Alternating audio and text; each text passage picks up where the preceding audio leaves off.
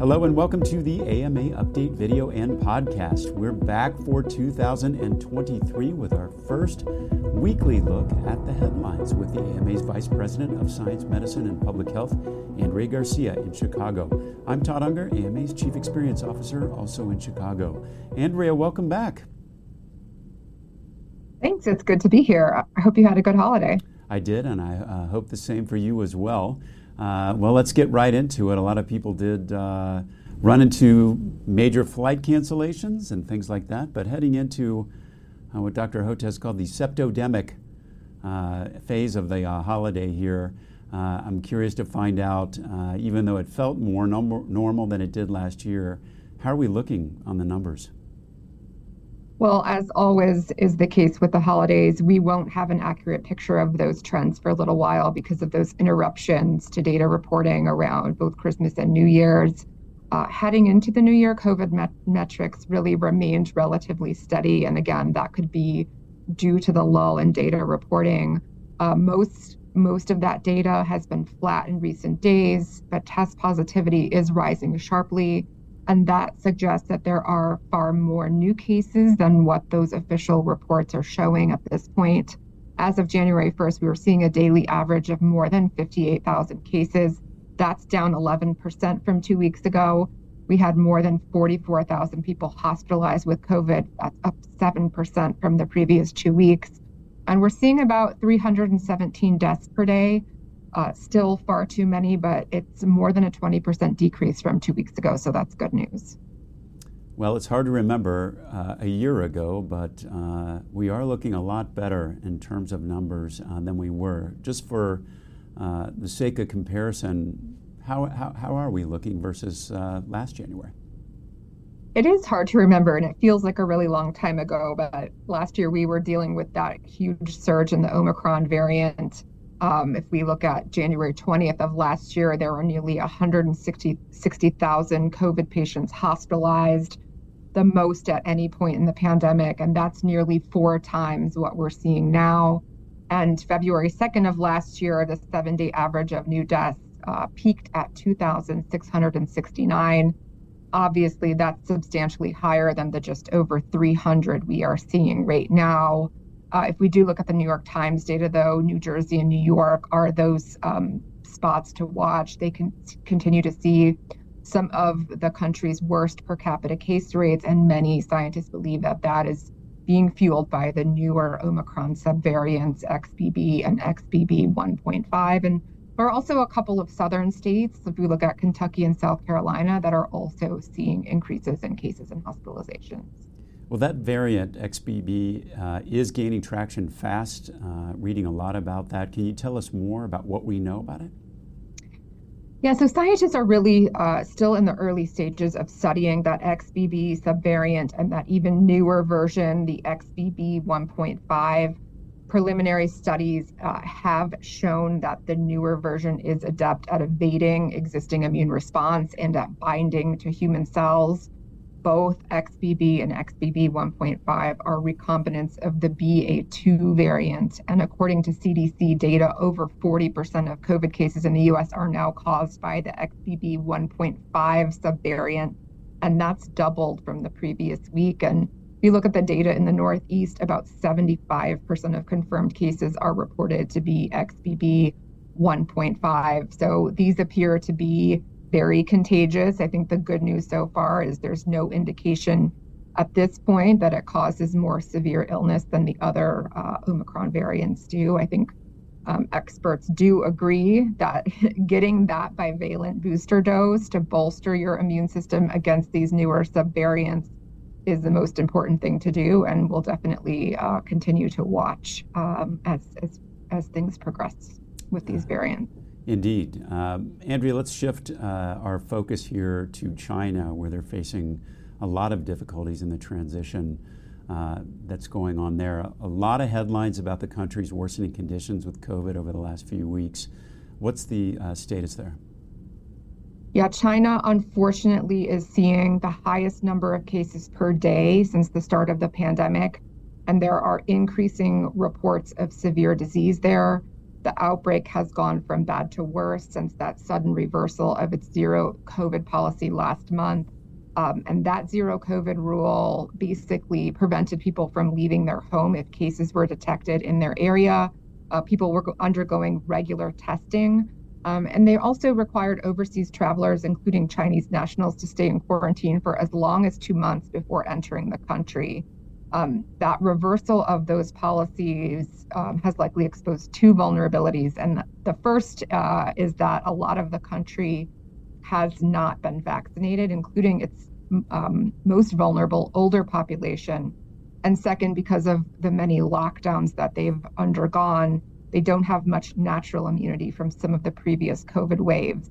The other thing to keep in mind is that the situation on the ground there is difficult to track because China's not releasing reliable COVID data. The stories and videos coming out do suggest that the crisis there is worsening. And if you look at some of the recent New York Times reporting, local governments have reported hundreds of thousands of infections a day, and sick patients are crowding hospital hallways, which is reminiscent of the early days of the pandemic. Absolutely. And we know from those early days that things that happen in a place that seems far away can have repercussions here in the States. What could this mean for us in the rest of the world? Well, I think this is almost the exact opposite situation in many other countries, including the US, where the majority of the population, 65 and older, have been vaccinated against COVID, though we certainly still do have a lot of work to do on the booster front.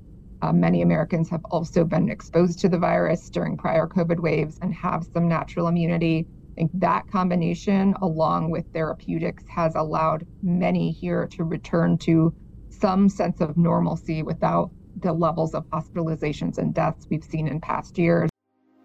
Medicine doesn't stand still, and neither do we. AMA members don't just keep up with medicine, they shape its future. Help move medicine, join the movement. Visit ama-assn.org/movingmedicine. I think the concern here, and the concern in any country where you're seeing rapid, unchecked outbreaks, is the opportunity for that virus to mutate into a more contagious or deadlier variant, which we've seen happen throughout the course of the pandemic. Well, given that situation, the U.S. has also responded with new travel policies.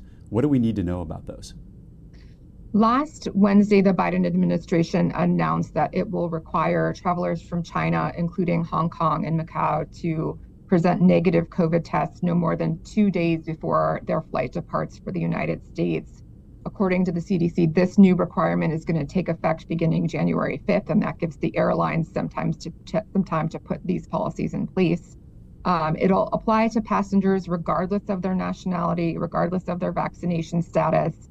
Will include travelers coming from China who enter the U.S. through a third country like Seoul, Toronto, or Vancouver, or who are connecting through the U.S. to other destinations.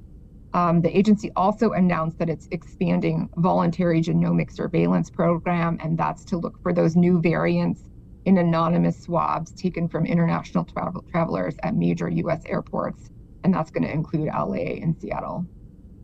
Well, thanks for the update on COVID there. Let's now take a look at two of the other legs of our triple-demic, the RSV and the flu. Those were obviously big concerns prior to the holidays. What do we need to know about what's happening there now? I think the good news is that while RSV arrived early this year, cases have now dropped dramatically over the past month. In terms of flu, seasonal flu remains high, but it continues to decline in most areas of the country. Heading into the holidays, the proportion of laboratory specimens testing positive for influenza had declined 2 weeks in a row. And that system that we use for tracking flu hospitalizations was also showing declines. So things on the RSV and flu front are definitely heading in the right direction. We could, of course, see that a post-holiday bump in respiratory virus numbers. Kids are coming back to school, and we're going to begin to see that impact of traveling and getting together with family, and that could certainly put a greater strain on supplies of some medications that we've seen this season. Let's talk a little bit more about that, because before the holidays, we were seeing some shortages, some key treatments. What's going on that right now? Yeah, that high flu activity meant high demand for children's pain and fever medications, and those have been among the hardest to find. Over the past few weeks, we've seen Walgreens, CVS, Rite Aid, and others impose limits on children's pain and fever medications, and that was to help ensure equitable access. And then some pharmacies have reported sporadic shortfalls of Tamiflu and other over-the-counter cold and flu medicine for adults. So even if you do have a prescription for Tamiflu, it's best to call your pharmacy to make sure it's available before you go and pick it up. Well, Andrea, there's also been another concern that cropped up right before the holidays that physicians should be on the lookout for. Let's talk a little bit about the situation with strep. Yeah, so it was right before Christmas that the CDC issued a health alert to notify clinicians and public health authorities of an increase in severe infections involving group A Streptococcus bacteria, also known as Strep A, among children. Most people with Strep A recover without any complications, but in rare circumstances, cases can develop into infections known as invasive group A strep, which can be fatal. And the risk there is the greatest among children and the elderly. While overall the number of cases has remained relatively low of invasive group A strep infections, the CDC said it's going to investigate reports of increased cases in some states like Colorado. There's no Strep A vaccine available, and most cases are treated with a course of antibiotics. So teaching kids good hand washing, to cover their mouth when they're coughing or sneezing, or using alcohol-based hand sanitizer before eating is really the best way to prevent the spread. Well, Andrea, that sounds like good advice for all the infections that are swirling around right now. That's it for today's episode. Thanks again for being with us here today. We'll be back soon with another AMA update. You can find all our videos and podcasts at ama-assn.org/podcasts. Thanks for joining us, and please take care.